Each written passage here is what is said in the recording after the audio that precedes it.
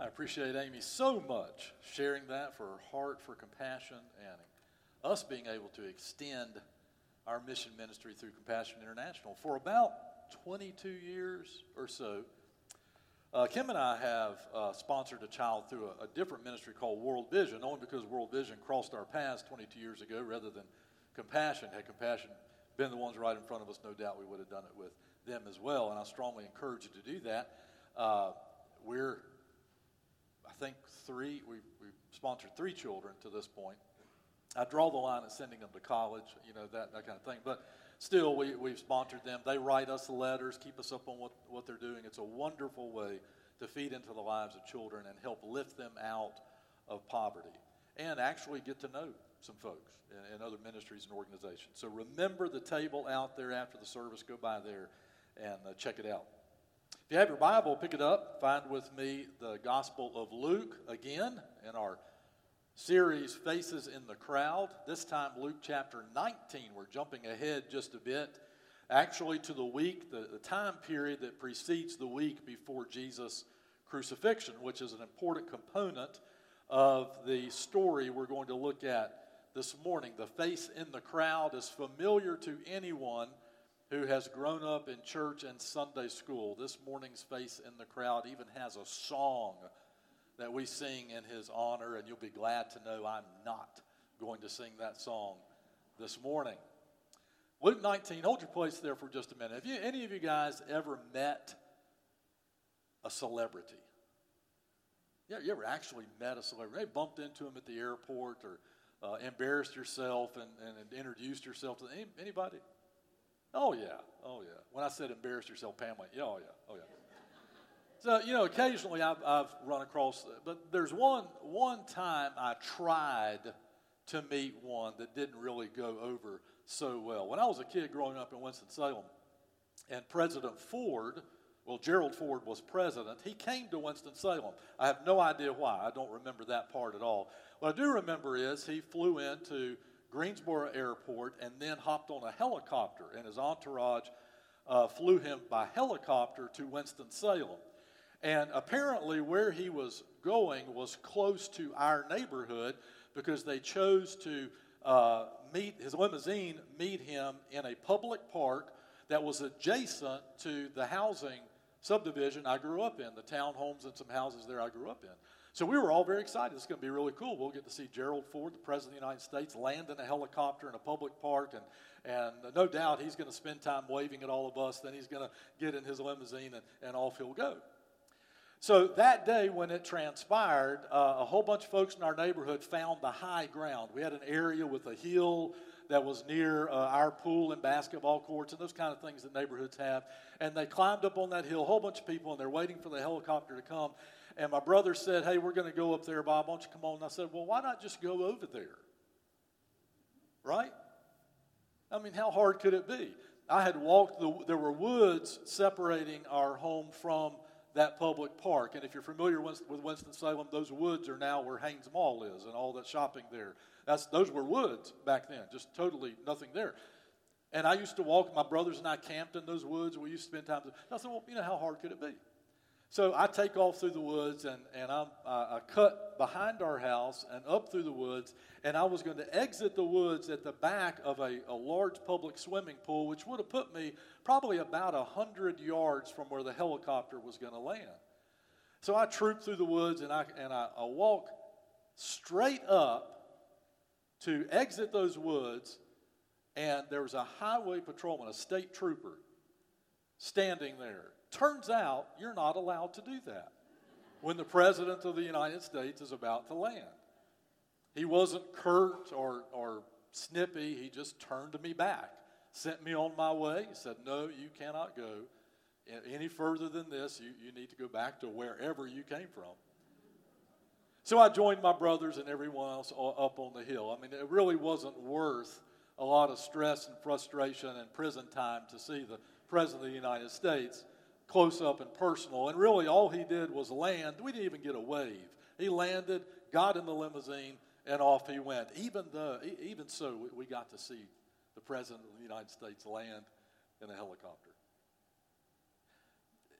it wasn't real hard for me to agree. I should just turn away. I can see this another time. I can go to another place. So you can appreciate the tenacity of an individual that the crowd wants to turn him away. He is being pressed from every side, and he refuses to miss the opportunity to see Jesus in person. That's this man Zacchaeus, famous for being short. Doesn't that make you feel good? Going down in history for his diminutive stature, or as we know him, a wee little man was he. Look there with me in Luke chapter 19. Remember, Jesus is now on his way to Jerusalem, ultimately his crucifixion and then his resurrection. And the Bible says, in the story before this, he heals a man he is passing through Jericho and heals a man there. And then we read in chapter 19 and verse 1, we read this. He entered Jericho and was passing through.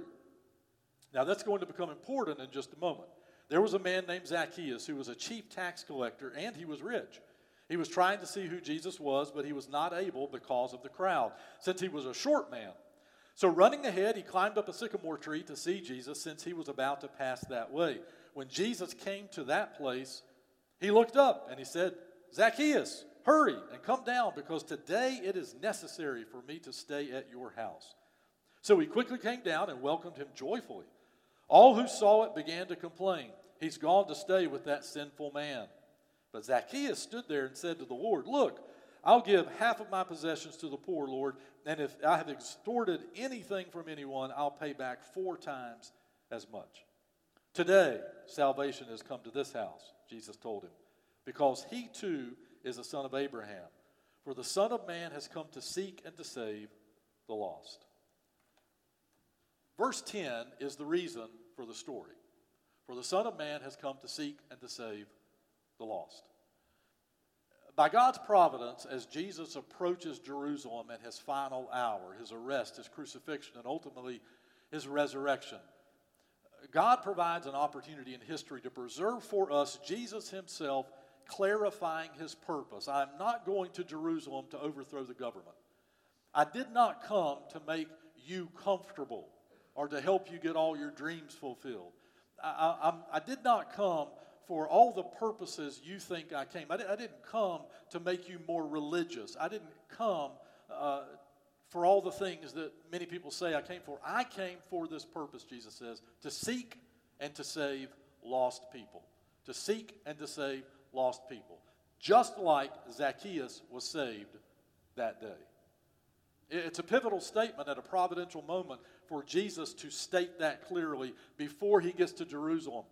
And you can imagine as he heads toward the cross, and there's so much confusion over who he is and what he's doing, that God wants this statement echoing in the ears of everyone who heard it that day. He came for this purpose, to seek and to save the lost. And going to the cross and rising from the grave fulfills that purpose. On this particular day, he is passing from the ruins of ancient Jericho that was destroyed by Joshua and his men to the rebuilt Jericho. Along the way, and in both places, he impacts lives. And in this particular place, God reminds us that Jesus is seeking to save all those that will trust Christ, and all those who trust Christ will be saved. Jesus is seeking to save all those who will trust Christ, and all those who trust Christ will be saved.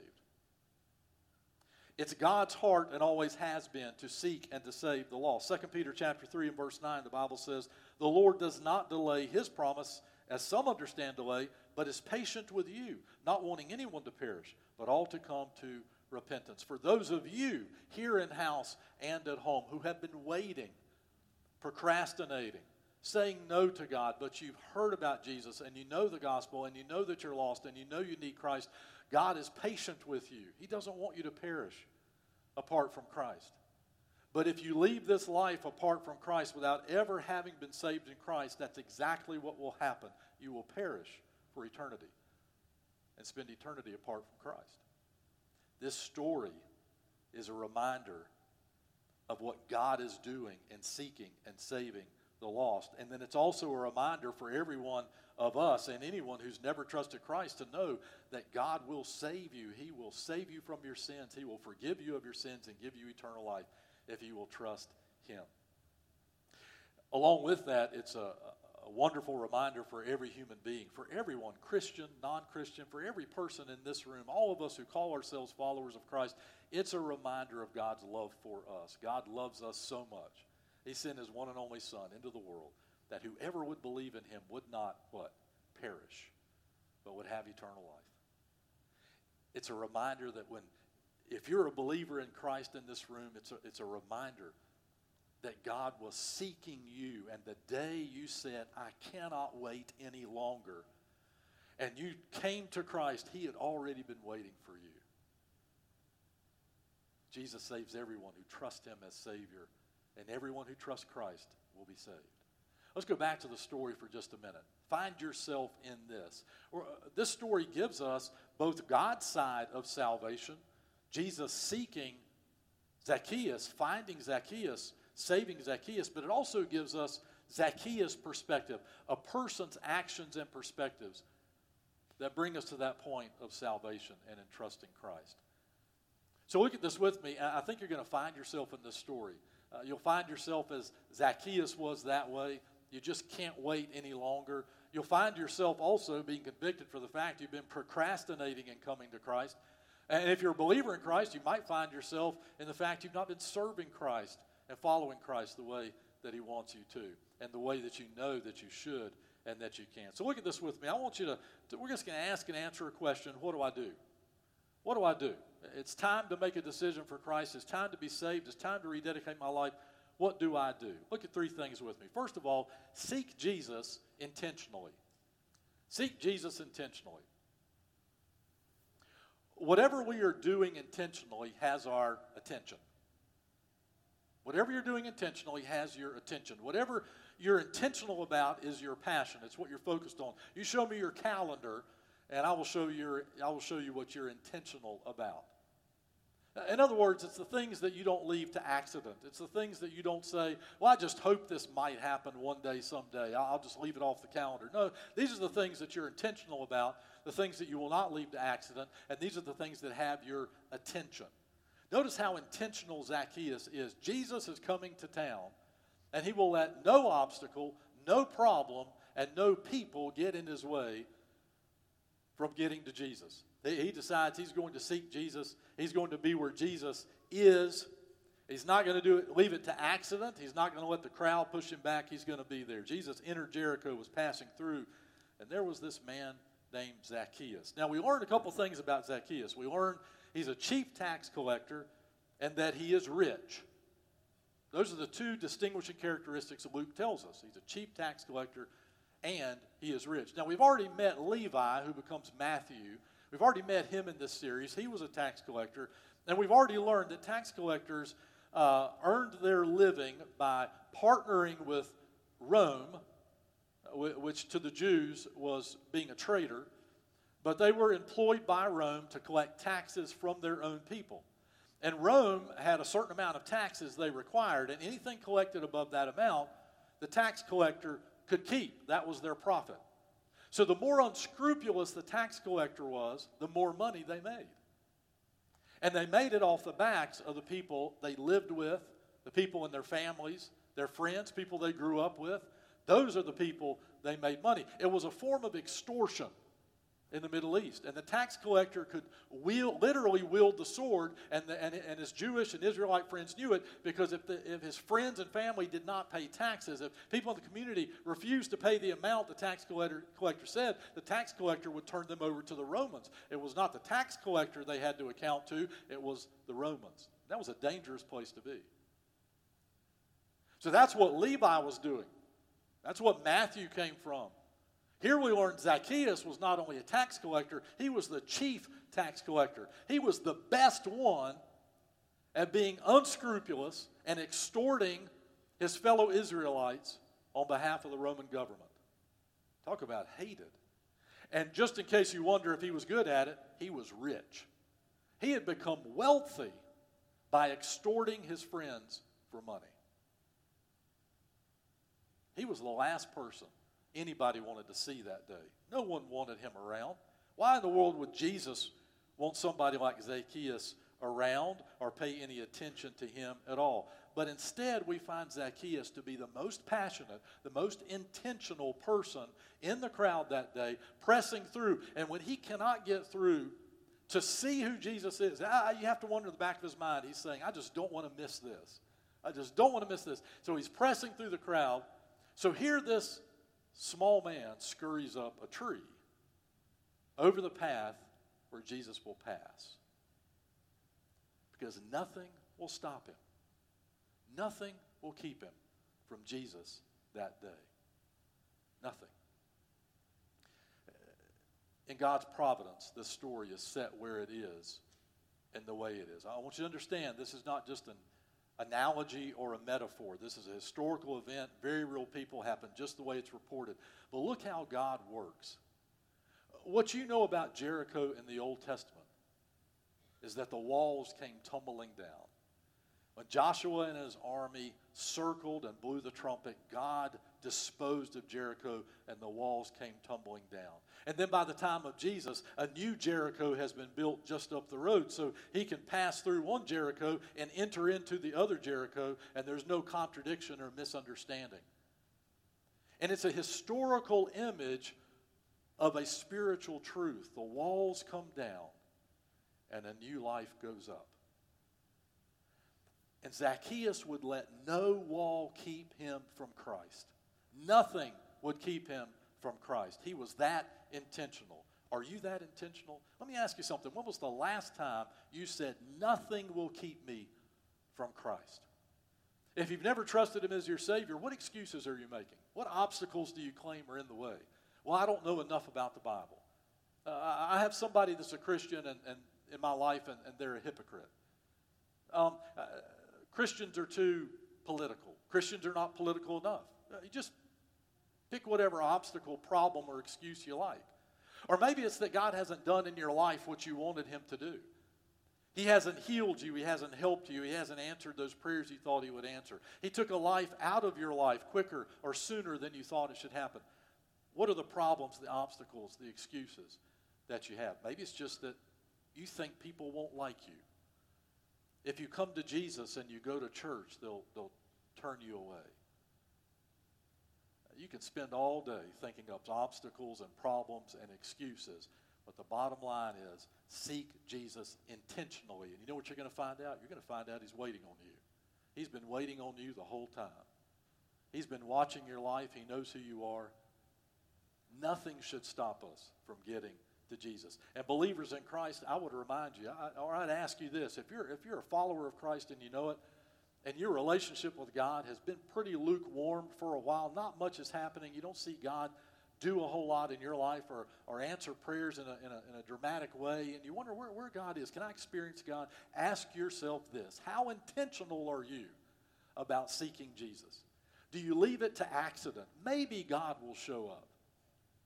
Maybe I'll be where I need to be at the time I need to be there, and God will do something. Maybe God will accidentally do this or do that or answer my prayer or hear my cry. How intentional have you been lately?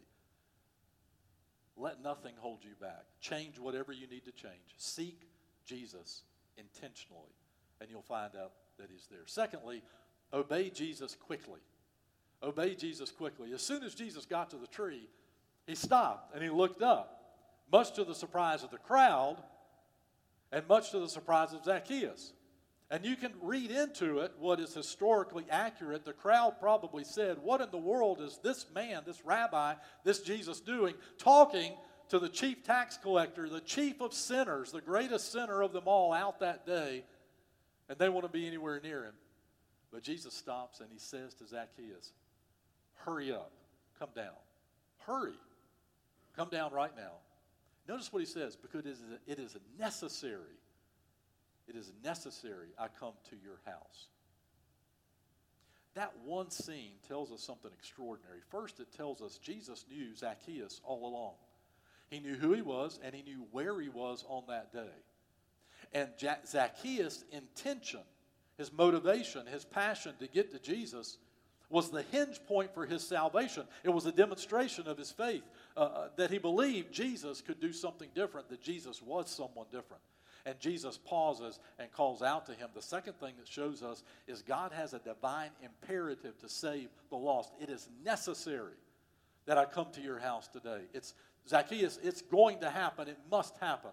Because that's why I am here, to seek and to save the lost. God has a divine imperative. He's pursuing those who do not know Christ as their Savior. And those of us who do know Christ as our Savior, but we're lukewarm, that's why you're miserable. He's pursuing you. He wants that relationship with you to grow. And Luke says that Zacchaeus quickly came down and joyfully hosted Jesus in his house. What's just happened? He just got saved. He just got saved. Quickly he obeyed. Quickly he responded. Joyfully. We do it begrudgingly. We procrastinate. But never forget, almost being obedient is not being obedient at all. That's not obedience. That's procrastination. That's why you're not seeing God do much in your life. If you know what God wants you to do, do it. If you know what the Bible says, obey it. If you want to see God work in your life, trust Him and do what He wants you to do. And if you know what you're to do, do it now. If you've never trusted Christ as your Savior, here's a question. What are you waiting for? What are you waiting for? You're waiting for God to make you good apart from Christ? He's not going to do that. You're waiting for all the circumstances in your life to be perfect? That's not going to happen. You're waiting for church people to suddenly never be hypocritical again? What are you waiting for? Obey quickly. In 2011, we sent 3 consecutive teams to Haiti on mission trips, and I went in the first team that February.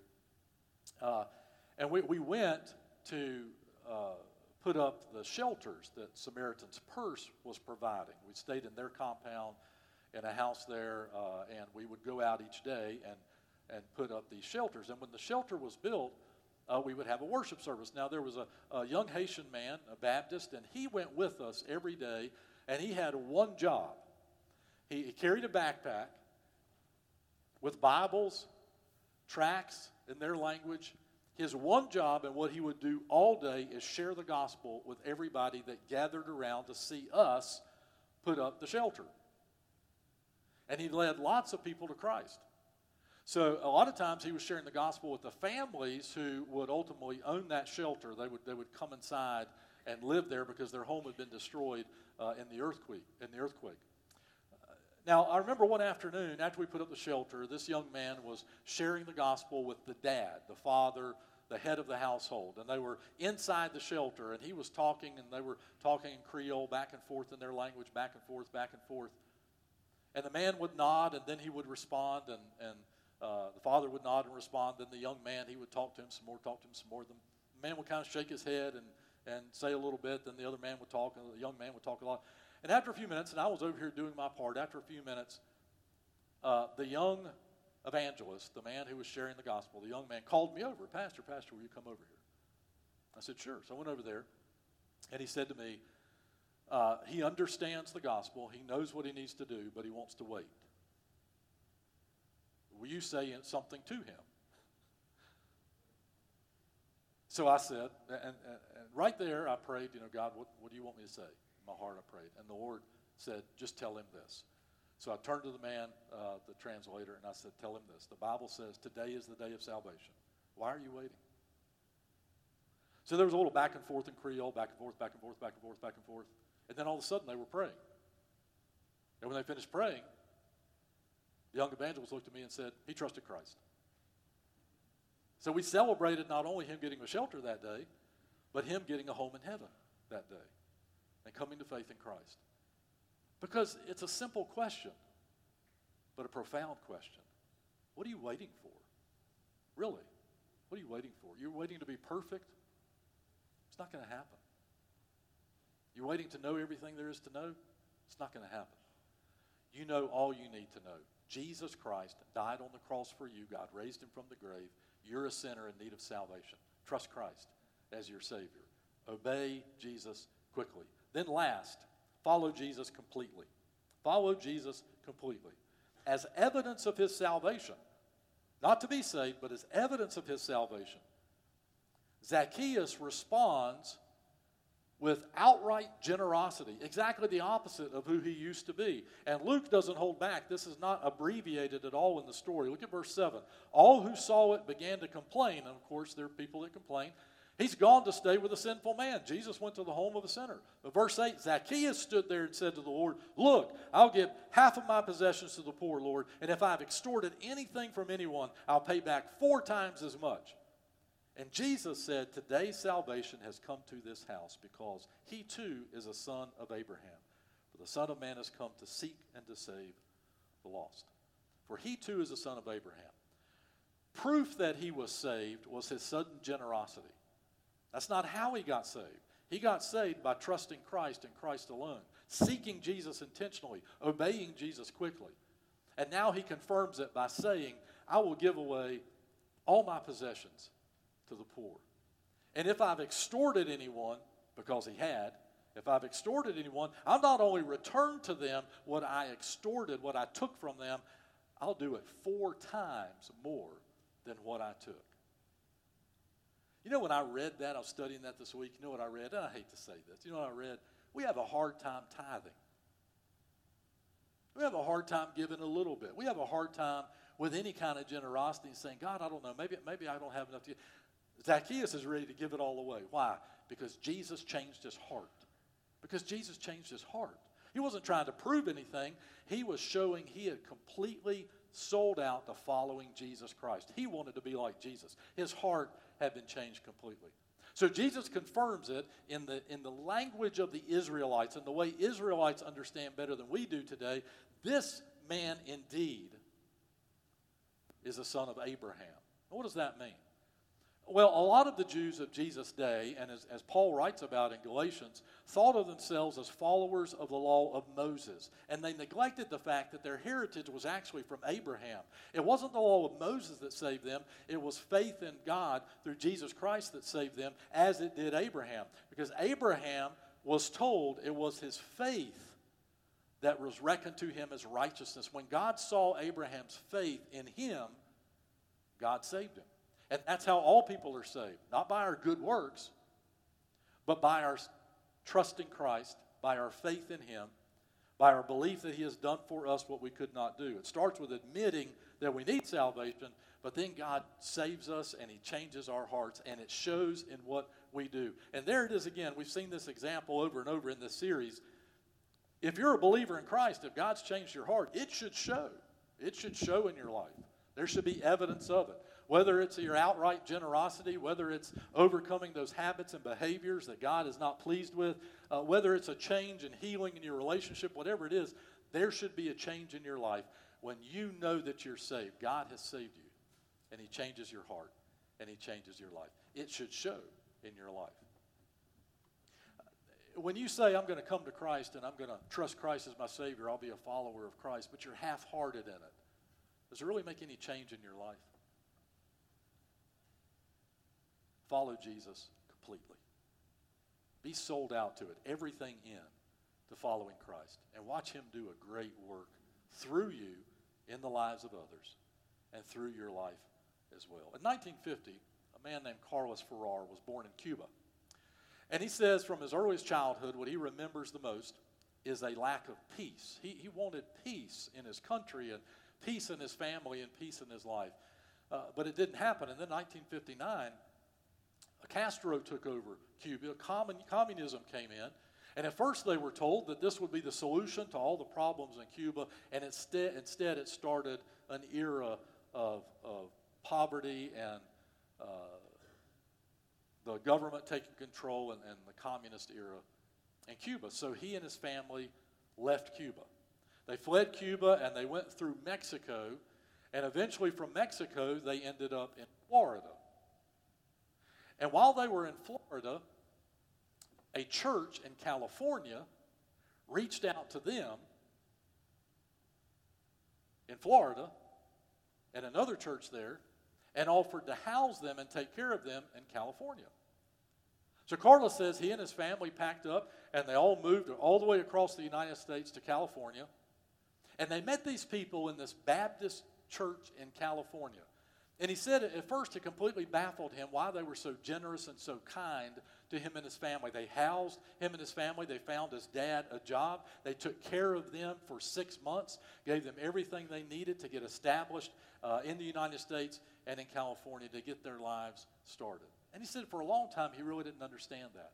And he still had tucked away in his mind that peace that he wanted in his life, that peace he wanted to experience. And he said he knew he saw something in these Christians, these Baptists in California, that looked like they had that kind of peace, but he didn't quite understand it.